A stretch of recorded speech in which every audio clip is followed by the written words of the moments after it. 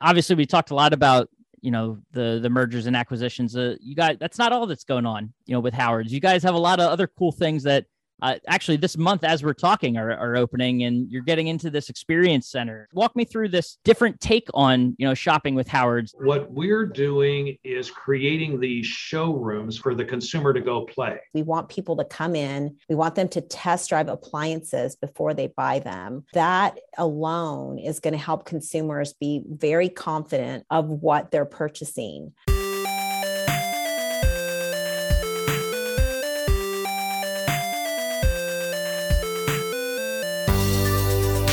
Welcome into the Independent Thinking Podcast. This is your host, Rob Stott.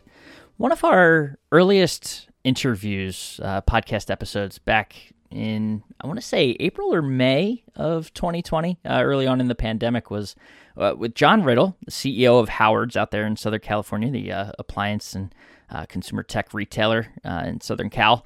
And at that time, we were talking about, all the changes they were making and how they were, still operating and able to stay in business, and, what kind of challenges they were expecting and anticipating and currently facing there, in those first early weeks, really, of the pandemic. And now here we are, a year and a half later, and I had the opportunity to catch up with John and also Michelle Nein, the Senior VP and Chief Customer Experience Officer for Howard's. So a lot to talk about, in the year and a half that's passed since John and I last talked. And, the company's done an unbelievable job, honestly. Many words come to mind, but that's the one that we'll go with right now. And in just, growing and having success and being flexible, like only an independent retailer, showing that agility and the ability to adjust on a dime and adapt business models, and mergers and acquisitions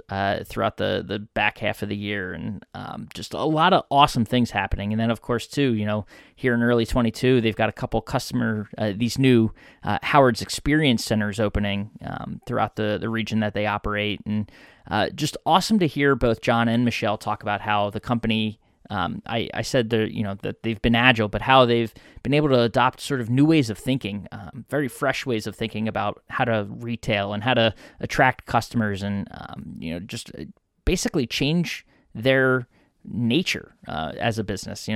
Obviously, so much of retail today is very transactional based, and that's fine, but successful retailers like Howard's are finding ways to adapt and become these experience centers, if you will, for lack of a better term, and businesses that reduce friction in the customer experience process and that shopper decision journey that we've been talking a lot about here at Nationwide, and that'll be front and center during prime time. So we kind of got a front row seat to sit down and listen to them and explain how they've been able to do this and how they've been able to adapt, and what they're looking forward to here, in 22 and beyond. So awesome conversation. I always learn a lot when I sit down with John, and of course now with Michelle as well. So appreciate them taking the time and talking with us. So let's just go ahead and dive into it. This is John Riddle and Michelle Nein of Howard's out there in Southern California here on the Independent Thinking Podcast.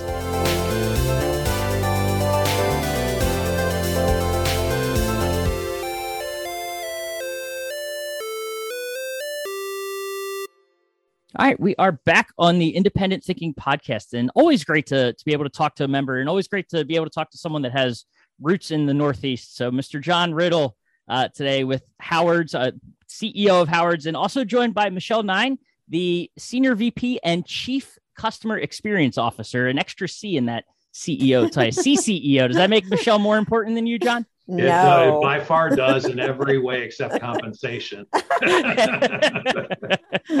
No, that's awesome. I appreciate both of you taking the time. And hey, Happy New Year, sitting here in early January. Hope you all had a good New Year. We did. Happy New Year. Happy New Year, Rob. It's always a good time to talk, I think. Coming into a new year, you get to kind of reflect on, the year that was, and oh, what a year it was. And then also, look ahead. So let's kind of start right there, to both of you. John, if you want to start, what was 2021 like for how? I know, 2020 was a special year, and we talked back on the podcast very early on in the pandemic about, changes that you guys were making to the shopping experience. And, but, another year gone by, what's 2021 been like for you guys?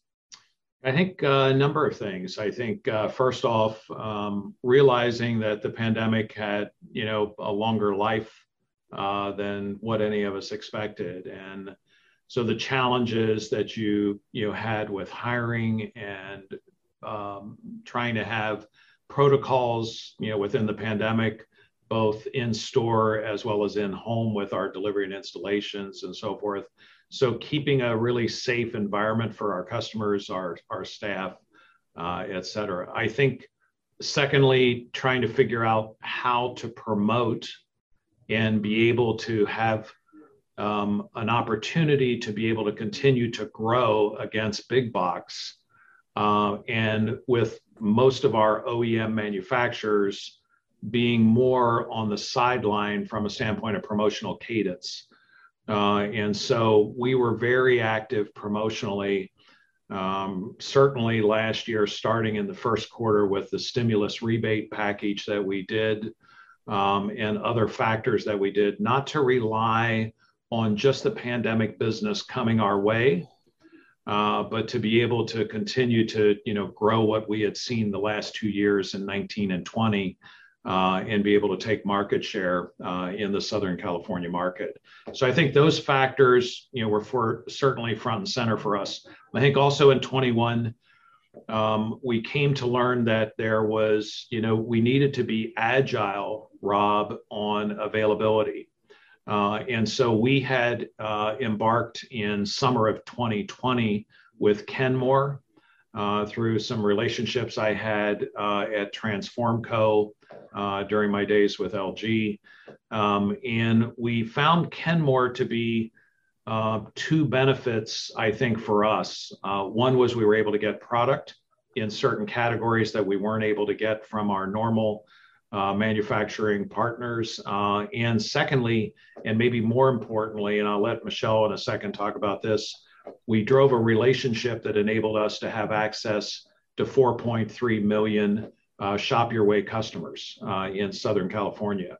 Southern California was one of the last bastions of Sears, where they had a strong market presence. So it enabled us to grow a lot with people that here in Southern California, of the 24 million residents, trying to figure out where do they go next for their appliances. And so I think those areas were, certainly at the height of 21 for us. The last part really was an interesting factor, which was we had an individual contact Tom Hickman over at Nationwide, and his name was Don Lager, the second generation owner of Midway Appliance in what's called the high desert region of Southern California.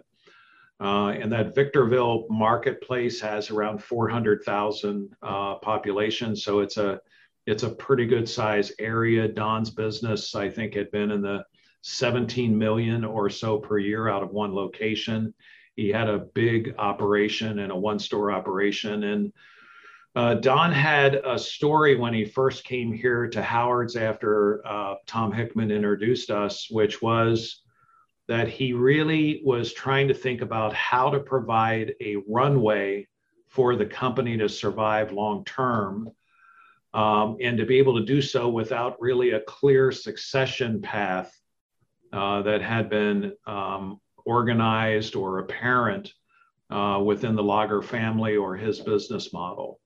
And so we had a large strategic planning process for the next 3 years for Howard's, but it really was more greenfield, more organic growth of new store locations, filling in Southern California, looking at San Diego and other market opportunities. But we came to learn a lot, Rob, about mergers and acquisitions and how to go about that.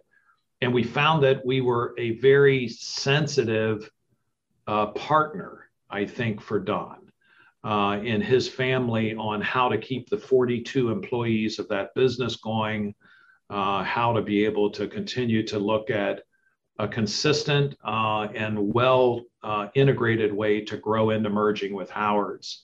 So that was certainly another factor, I think, of 21 that we had not really looked for. But Michelle, I'll sort of turn it to you.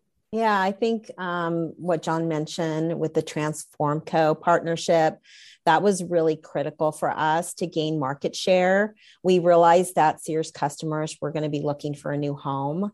And so we, really took advantage of that opportunity and worked with Transform Co.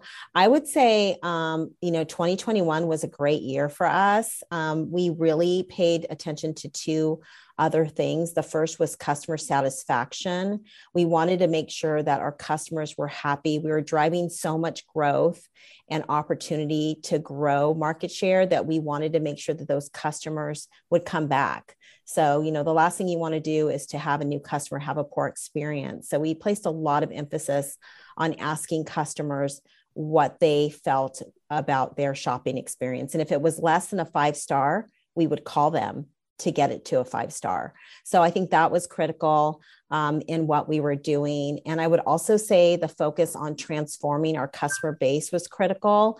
We really wanted to bring in more families, Gen X customers and elderly millennials into the mix. And with our customer appreciation event that we had in November, we really saw that had happened. So those were two other critical pieces to our success in 2021.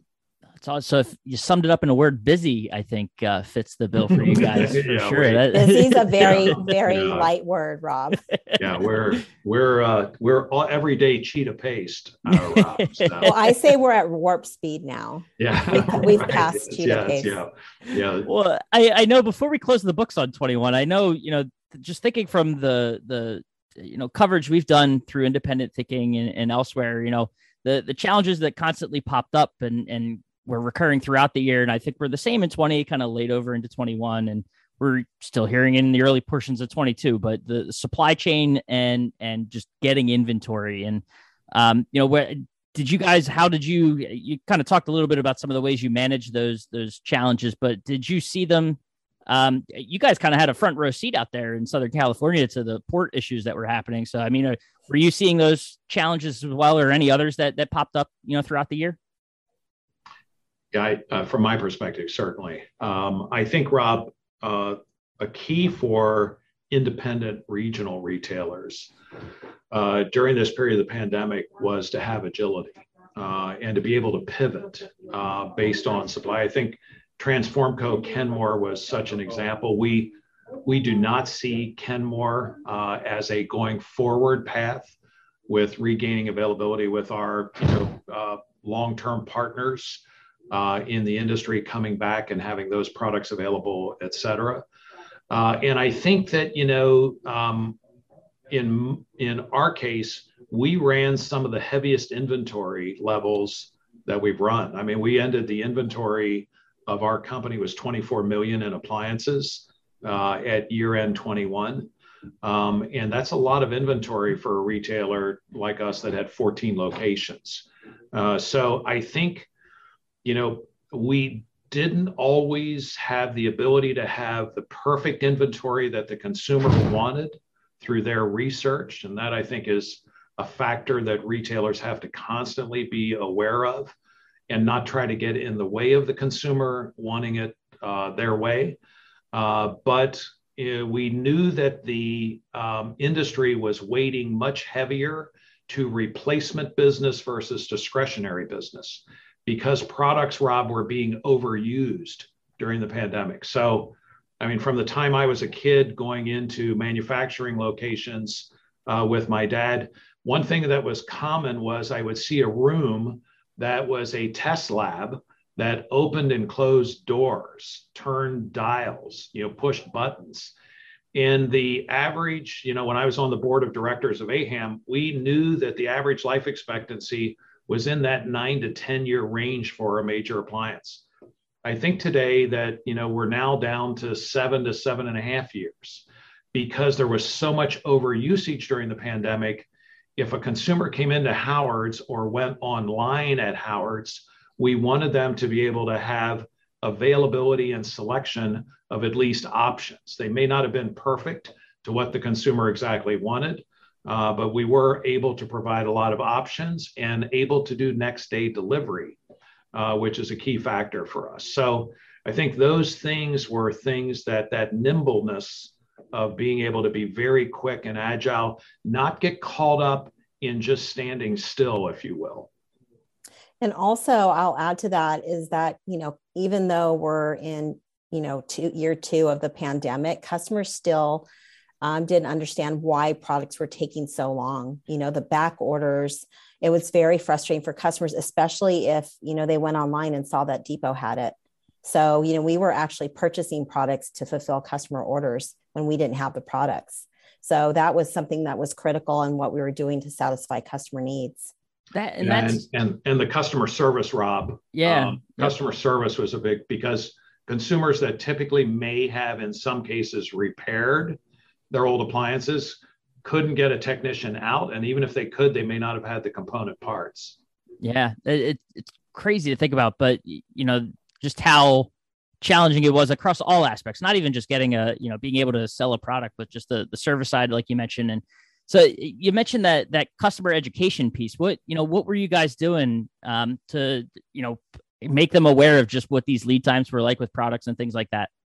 We started putting some POP in the store, and what we did was we used the manufacturer's guidance on that, because, it wasn't, we wanted to make them understand that it wasn't that Howard's wasn't providing the products. It was something that was going on with manufacturers. So we put POP up, and we also tried to educate customers as they came in, and even online with chat on their orders, to give them a guideline of when they could expect products. So we tried to be, a little bit forward thinking on that, because customers who don't have all the information and then they find out later are not happy customers. Yeah.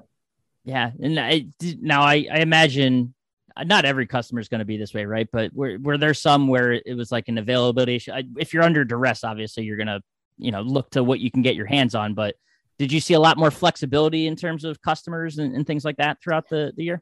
We did. I think if a customer knows what they're getting into up front, then they're more understanding.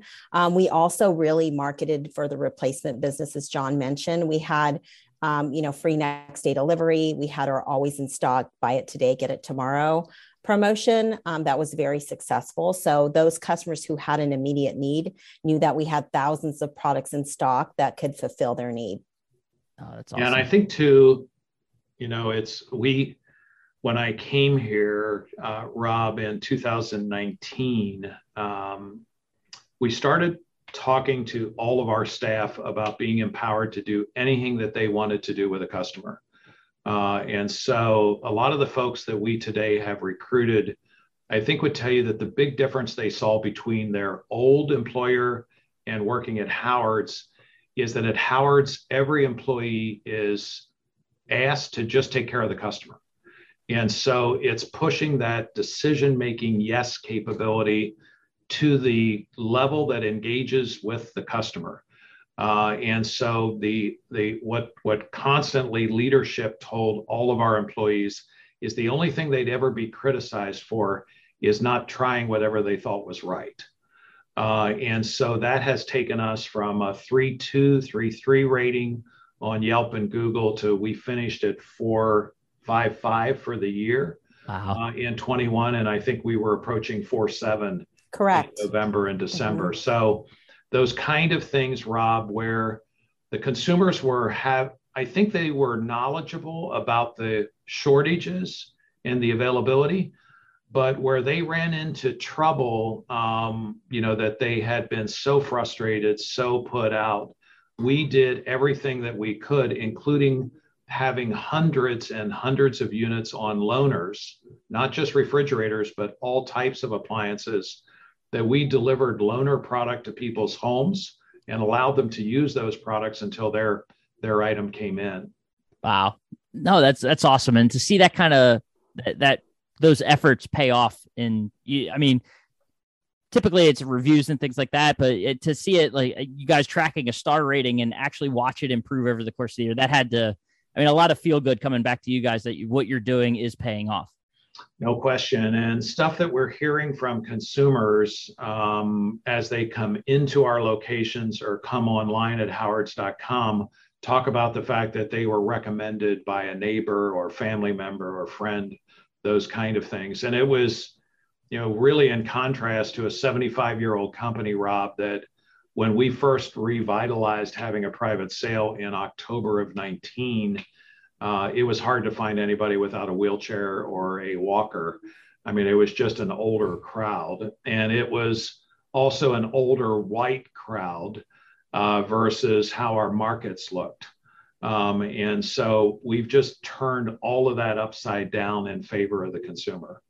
Oh, that's awesome. And we'll dive in a little bit deeper, I think, in a couple of minutes. One thing I want to circle back to before we forget about it is, you talk about one of the big things that happened in 21, and that was the acquisition of Midway. And talk to me about, that isn't, you said it, something that wasn't necessarily on the radar, or, mergers and acquisitions weren't front and center, or something that you guys were thinking about. What, and now we're sitting here in January and a second one has been completed for Howard's with Taylor's. Is that right? Taylor Appliance. That's right. Yes. So talk to me about, what's this integration bid process been like? And, if you look back at Midway and how that process went, did that kind of open the door to a new way of thinking for you guys? Certainly did. And I from my perspective, I think it shows, I worked with the exception of Maytag Whirlpool Corporation, I worked for all international companies. And I would tell you that one of the things that was, I think, critical for me as an individual, Rob, was culture was never to be a judgmental thing. My mom used to talk constantly to my brothers and sisters and I about not judging books by their cover. And for me, that really paid off in looking at cultures in other parts of the world and not being judgmental of a good or a bad or a this or a that, but just that it was, people basically being people, but they had different ways of looking at things. So the lens was different by different individuals. Same thing is true, I think, as you look at mergers and acquisitions. You have to have that partnering spirit of give and take. I was talking to someone today that manages part of the organization in Midway in our Victorville operation. And I said, look, this is not, Howard's is not a big company. Midway was a smaller company. I mean, a good sized retailer in its own right, but a smaller company. The way of doing business in the high desert is different than LA County or different than Orange County or different than New York or whatever the example might be. And so you have to take a step back and be sensitized to different ways over a long period. Midway started in 1961. Taylor Appliance in Riverside, California started the same year as Howard's in 1946. And so those organizations had decades of formulation culturally on how they woke up in the morning and how they went about their business, how they accomplished doing things, how they took care of customers. And we have to be careful not to push that too far, too fast. My opinion, one of the things that I saw early on with Maytag were mistakes we made in the acquisition of Magic Chef, the acquisition of Hoover in Ohio, the acquisition of Jen Air in Indianapolis, Indiana, and so forth. And some of the mistakes, in my view, that Whirlpool made initially in the acquisition of Maytag Corporation, just different cultures, different types of companies. And so I think for us, as we look at moving forward with more opportunities for M&A, Rob, we see that we're going to have to be gradual, not rush things, not go so fast, and be able to be patient with people as they become accustomed to Howard's. Michelle, and no, I 100% agree. I think every acquisition that we do, we have to look at it holistically, because it is a separate business and they're integrating into Howard's. We learned a lot with Midway. We learned a lot about the people that work there, about their systems and processes, and a lot they've been there as long as we have. So we have to really count on them to learn more about the market and the customers and things like that. So we will have a strategy for every acquisition that we do. So Taylor's, which is now in process, that will look different than Midway. And we have to really, like John said, not rush things too fast, because we don't want to come in and crash things. We want the customer to understand that Howard's is really there to continue to serve the community. Yeah, and that was kind of the point that was floating in my head was, it's not even just the integrating their employees into kind of the Howard's business, but the markets themselves. Trying to, what's it been like trying to figure out the right customer experience in those markets? And obviously the people that have been there are the experts. So is it more of you learning from them about what works and sort of taking it that approach? Yes. What's really interesting is a lot of the companies don't really have a lot of data. So we really learn from the employees and from testing things. We want to grow customer base, but we also don't want to lose customer base. It's harder to get customers and keep them versus keeping them in the first place. So we want to make sure that we don't alienate customers, that we let, we're giving that message that we're continuing on the tradition of that business, and we're still there. So we have a lot to learn with these acquisitions, and we have to be open to that. So, we don't have all the right answers all the time, but we do have to test and make sure that we're not losing anyone. Yeah. And it's, as you might guess, one of my views, looking back a little bit on the Whirlpool acquisition in 2006 of Maytag, there are things that all companies do really well that are best practices, Rob.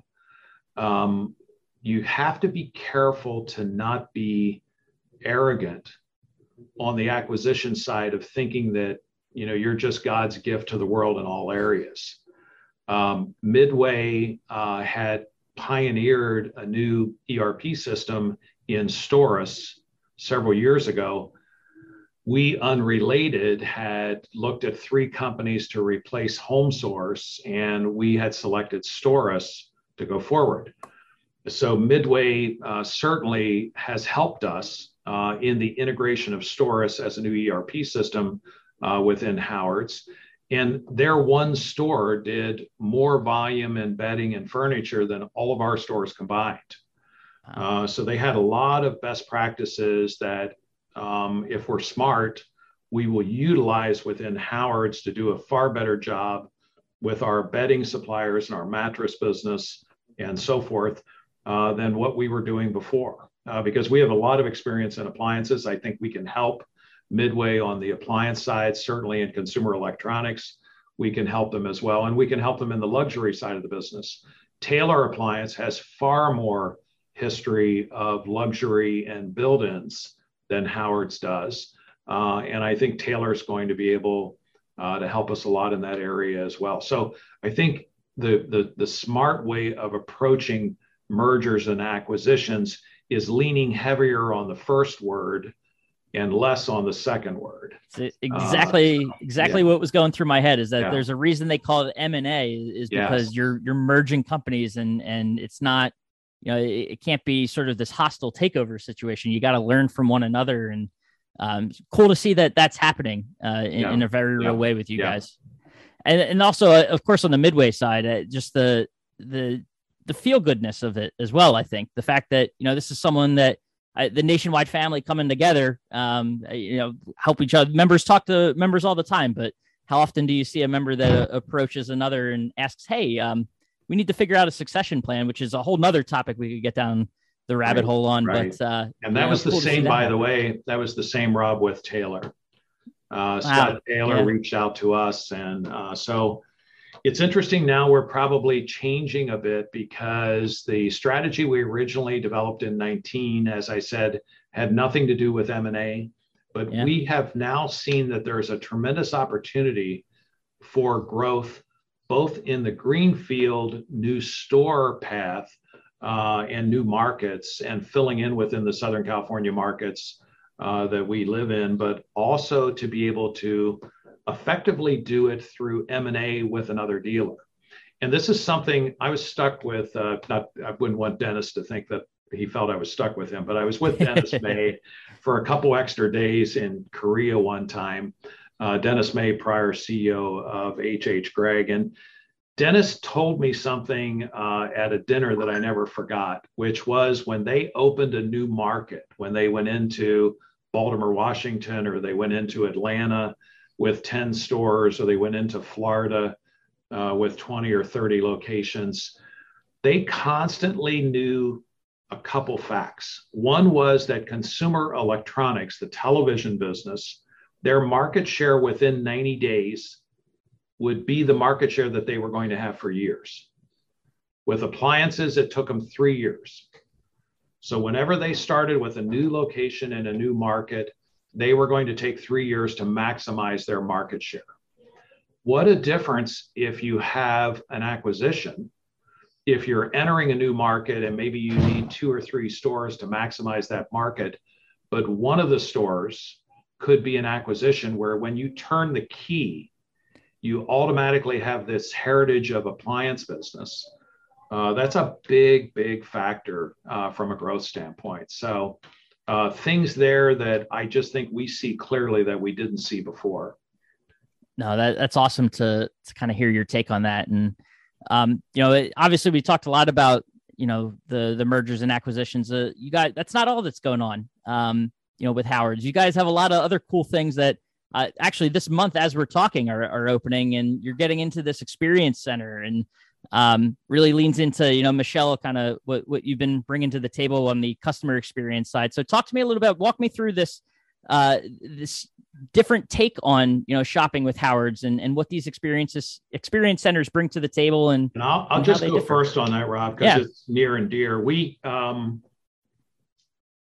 the time that I can remember as a kid, really, in my dad's store, I have felt that the purchasing journey or the experience for the consumer has not been a positive one. I think it's a crappy process. And today, I think it's as crappy as it was in the 1970s when I was in high school and college. And what happens today, interestingly, you'll have leaders of large companies talk about their online percentage of business. Obviously, that became more important during the pandemic. And we're doing a lot to be able to create a very good online experience. But we do believe that in major consumer durables like appliances, integrated television and audio systems, bedding and furniture, we do believe that the consumer today still wants to feel and touch and see that product. And so what we're doing is creating these showrooms, what we call and coin as an experience center for the consumer to go play. And it's not just a play with a high-end kind of retailer that would be happy on Rodeo Drive. It's the retail consumer that wants to check out a washer and see how it performs, what the quietness level is of a dishwasher, how products work. And so we have these experience centers that are akin to a playground for the consumer to shop and experience and experiment with, followed by a change in how we're going to engage the consumer on what we call rare. So we feel that we needed to revolutionize that appliance retail experience, and that's what we're calling rare. In our model that we looked at with large companies, all those companies have found a way to make the buying process less cumbersome, frictionless, less hassle, easier on delivery, easier on installation, not trying to do something to the consumer, but to do something for the consumer. So Michelle actually headed that up for us, and I'll let her just, sort of punctuate that a little bit. Yeah, I think, the Experience Center really is an extension of a brand. Of a brand's experience center. So, when you go into a brand experience center, it's all about product, right? You're testing, you're looking at features, you're seeing what is this product going to be like in my home? And that's really why we have experience centers, is we want people to come in. We want them to test drive appliances before they buy them. We want them to see how they work. And that alone is going to help consumers be very confident of what they're purchasing. And you can't get that in any other retail. You can't get that at Depot. You can't get that at a Best Buy. And the showrooms are huge. I mean, Long Beach alone is 22,500 square feet. Our West LA Experience Center just opened this week. It's a smaller footprint, but very much LA. So we want people to come in. We want customers to come in to touch, feel, and experience the products. And we're going to create the same type of experience online. And those experience centers, Rob, will expand to this year to Torrance, La Habra Brea, Laguna Hills, our Irvine Tustin location, and then new locations also to be followed in Murrieta as we sort of size up the San Diego going south marketplace. We also will have an experience center in the Vista, California market. And more recently, just something that we finalized on yesterday, which is a store in the Agora Hills area. So that area that serves Calabasas, Malibu, and those high-end areas that are north of Los Angeles, where we just had not gone that far west. So we'll continue to fill in these experience centers where by the end of 2020, with new locations combined, and what we expect will be 1 or 2 or 3 more acquisitions, we'll be in the 20 to 25 locations by the end of this year. Does the way, looking at how... And by the way, Rob, just very quickly to sort of finalize that, these are models that'll work just as easily where you and I grew up as they will in Southern California. There's nothing limiting the geography of these experience centers and this rare concept on how we engage the consumer versus a selling floor or an abdication floor like Depot and Lowe's and now Best Buy, where you do not get the service or engagement with the consumer in the right way. So they're pleased with the fact that they're 20 to 30% online, but in most cases, it's online because the experience was so lousy in store. I'm sorry, I interrupted you. No, you're good. And it kind of alludes to where I was going to ask, and that's, obviously these are experience centers were something that you guys have put a lot of thought and time and planning into. I wonder how much of it has to do like the design of them and the flow. And I know, the way you can shop them. Is any of this, because of the way the customer experience has changed during the pandemic and sort of how shopping has kind of been very, it's been altered to say the least since, March of 2020? I think so. I mean, customers still, like John said, want to go in and see the products. They want to open them. They want to see what they're getting. And, you would think that customers don't want to have that process, but they do. I mean, more customers want to come into the store. We're trying to make it easier for customers who want an appointment. We want them to come in to engage with, our product experts. But yes, it's definitely something that, is really important to consumers, and also the consumers that we're targeting, which are younger consumers. They are interested in technology. They want to see the way things work. They want to have connected appliances. They want to know more about how all of their tools in the home connect to each other and speak to each other. So that's something that we can provide that no one else can.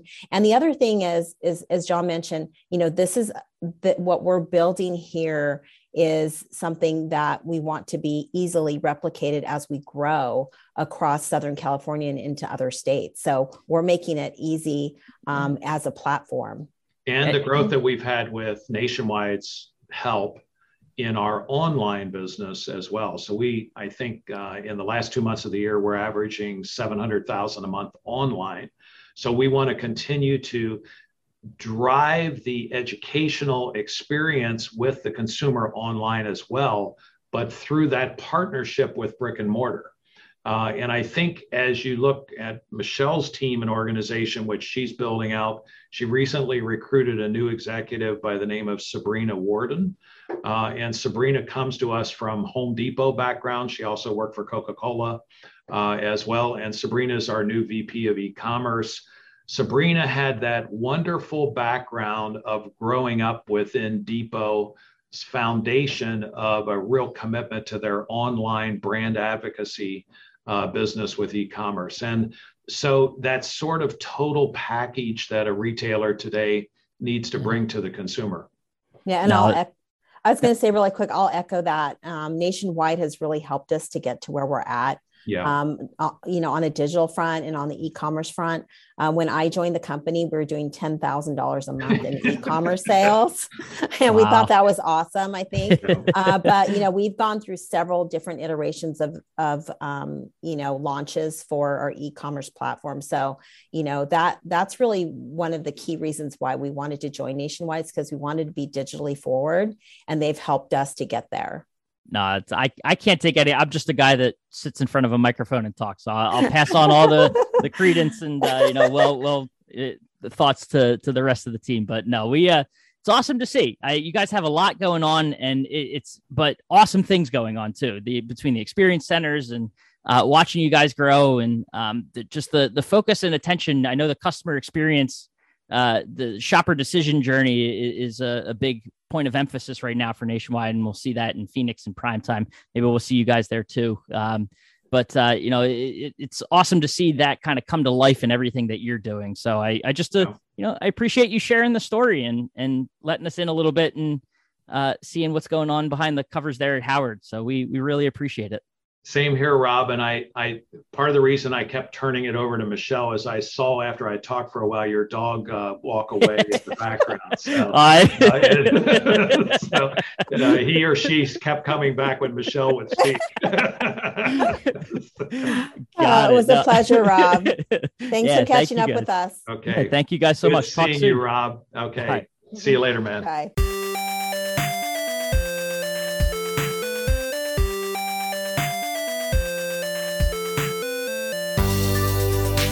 All right. And thanks again to John and Michelle for taking their time and sharing their story with us. It's an awesome one. And I think just flows so perfectly along with everything we've been talking about and that we will talk about, in Phoenix at prime time, about the shopper decision journey and just how, a retailer can adapt their business and change their business model to fit the way shoppers want to shop today. And, it's more than just that final sale. And obviously it's getting them in the door, but it's also just creating that experience and that impression that, that you're a destination for them. So awesome to hear them talk about it and share a little bit with us. So, and as always, appreciate you listening to the Independent Thinking Podcast, and we will catch you next time.